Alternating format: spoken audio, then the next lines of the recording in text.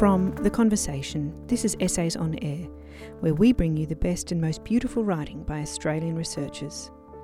Today, Marguerite Johnson, Professor in the Classics at the University of Newcastle, is reading her essay. It's titled Why Grown-Ups Still Need Fairy Tales.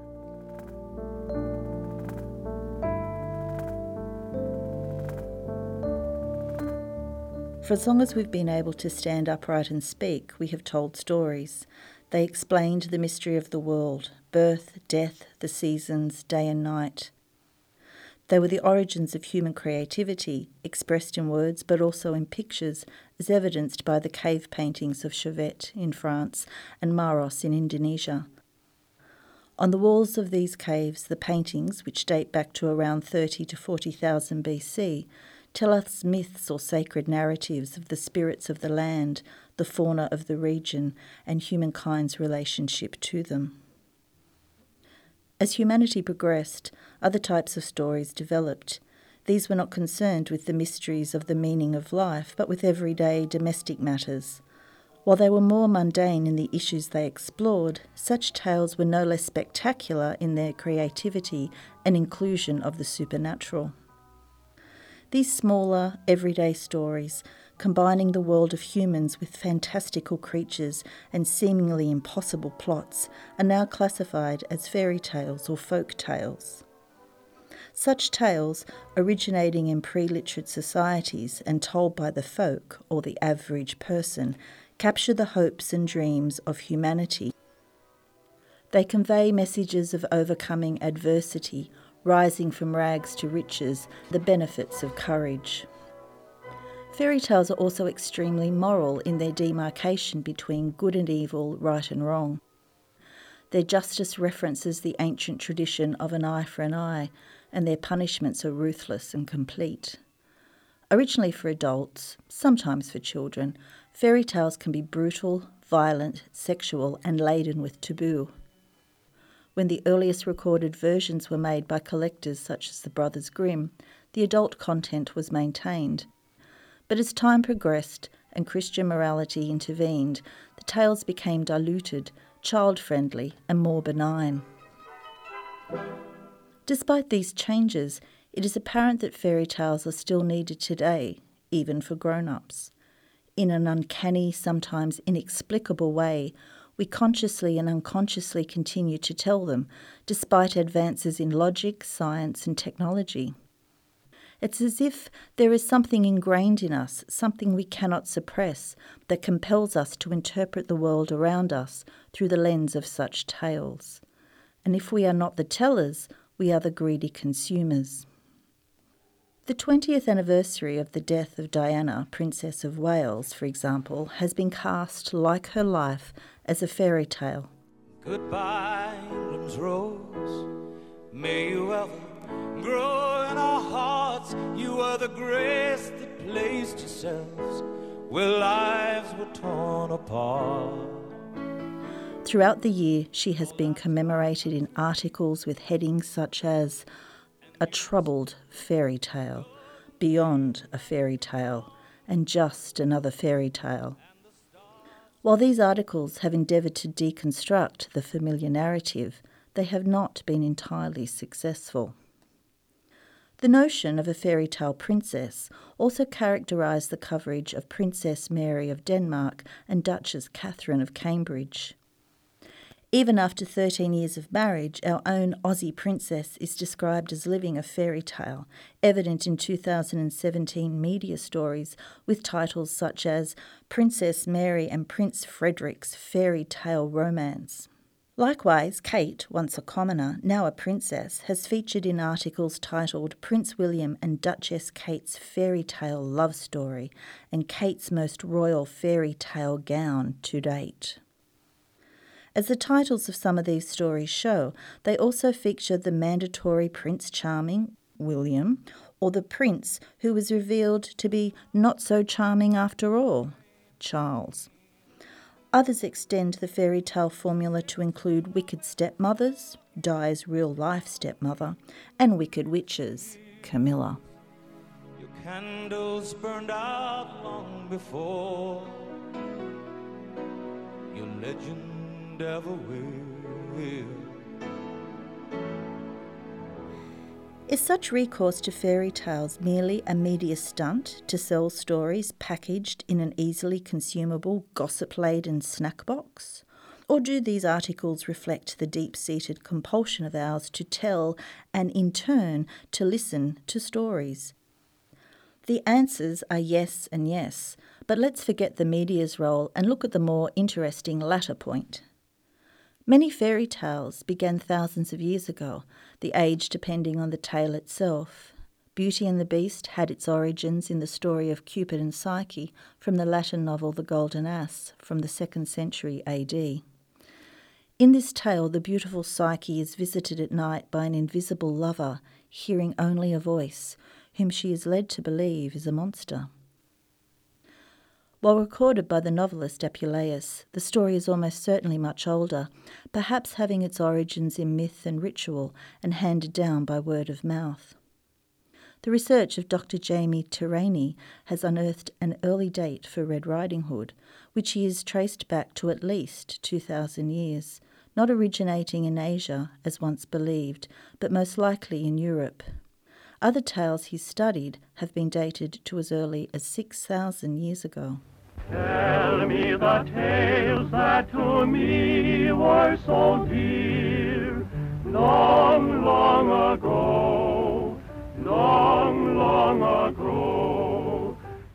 Fairy tales are excellent narratives with which to think through a range of human experiences: joy, disbelief, disappointment, fear, envy, disaster, greed, devastation, lust and grief, just to name a few. They provide forms of expression to shed light not only on our own lives, but on the lives beyond our own. And contrary to the impression that fairy tales always end happily ever after, this is not the case, and therein lies much of their power.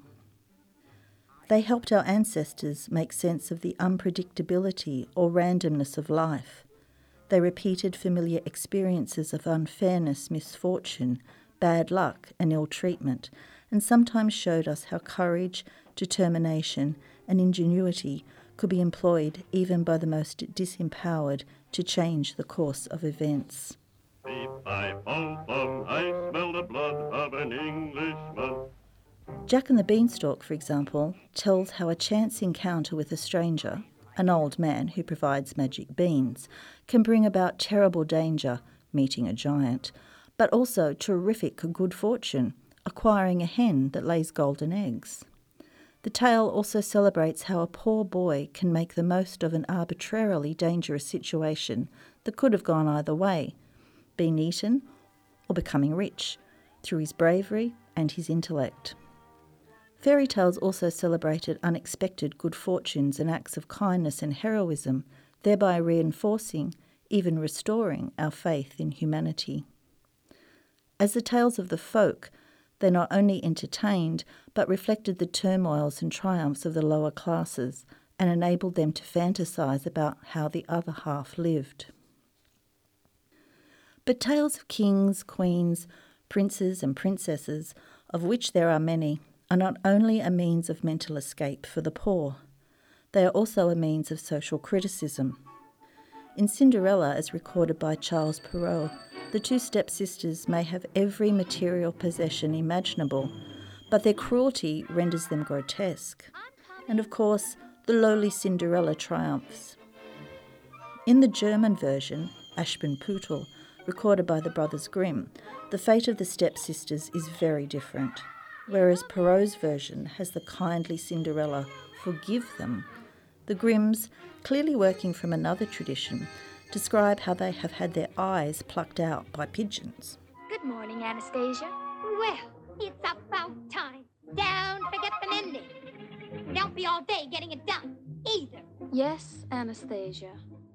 Such stories of fantasizing about a royal life and simultaneously despising it may have functioned as an emotional release similar to the ancient Greek experience of catharsis, the shedding of anxieties through watching outrageous tragedies and obscene comedies.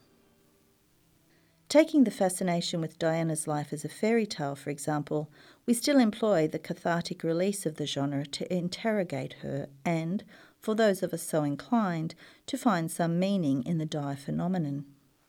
From the romantic courtship to the wedding of the century and that dress, to motherhood, glamour, betrayal, heartbreak, divorce, alienation, and a new love cut short by an early death.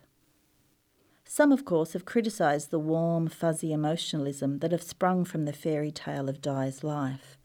If it's not to your liking, there are more robust tales with powerful message of resistance and resilience.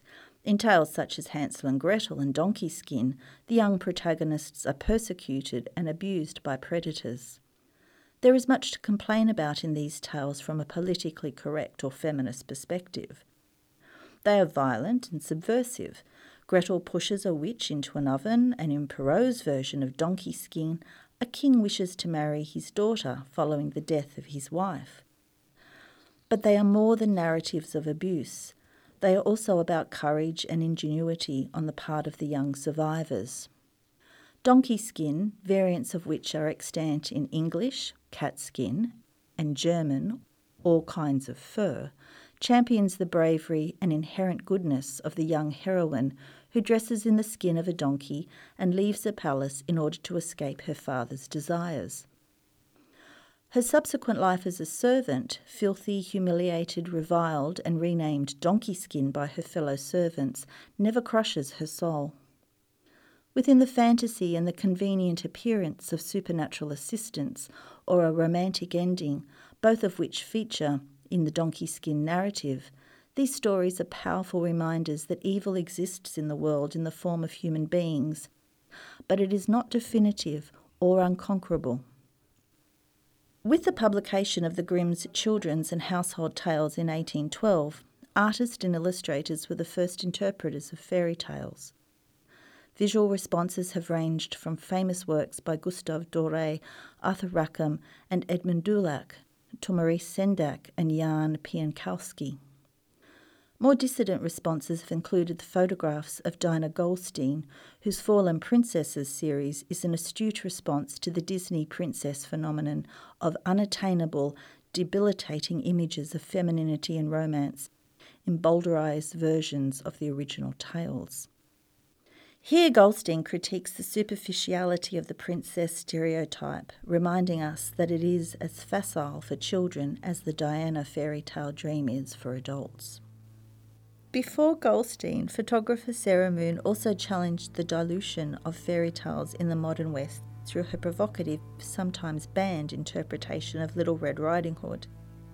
In this powerful rendition, Moon takes her child reader back to the original and raw meaning embedded in the tale, through her exploration of the theme of the human predator in the symbolic guise of the wolf.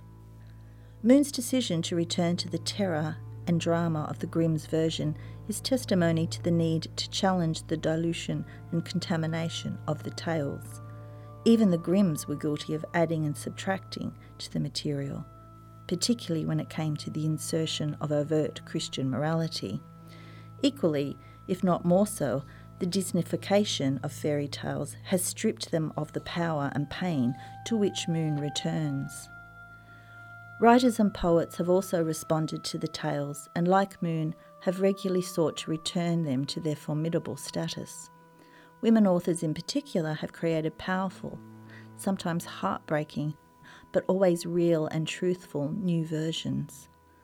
Among the thousands of old tales told in new clothes is the literature of second-wave feminism, including the suite titled Transformations by renegade poet Anne Sexton, who takes the domesticity of the original tales and mocks, ridicules, cherishes, and literally transforms them.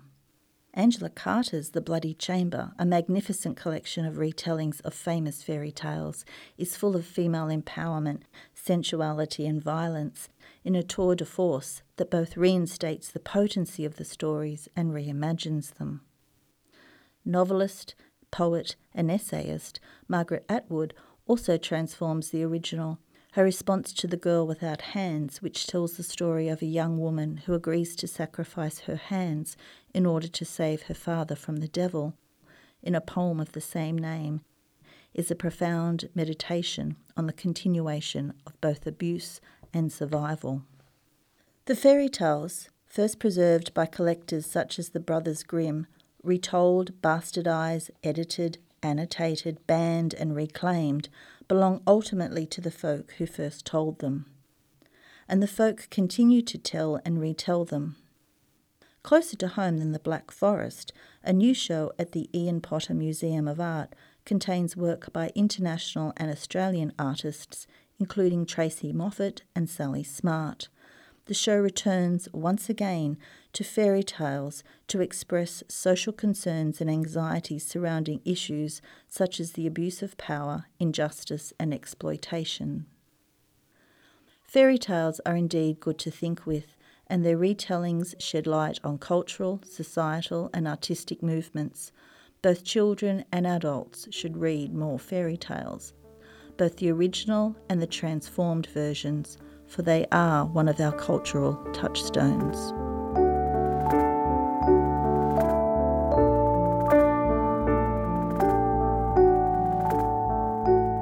Today's episode was recorded by Eddie O'Reilly and edited by Jenny Henderson.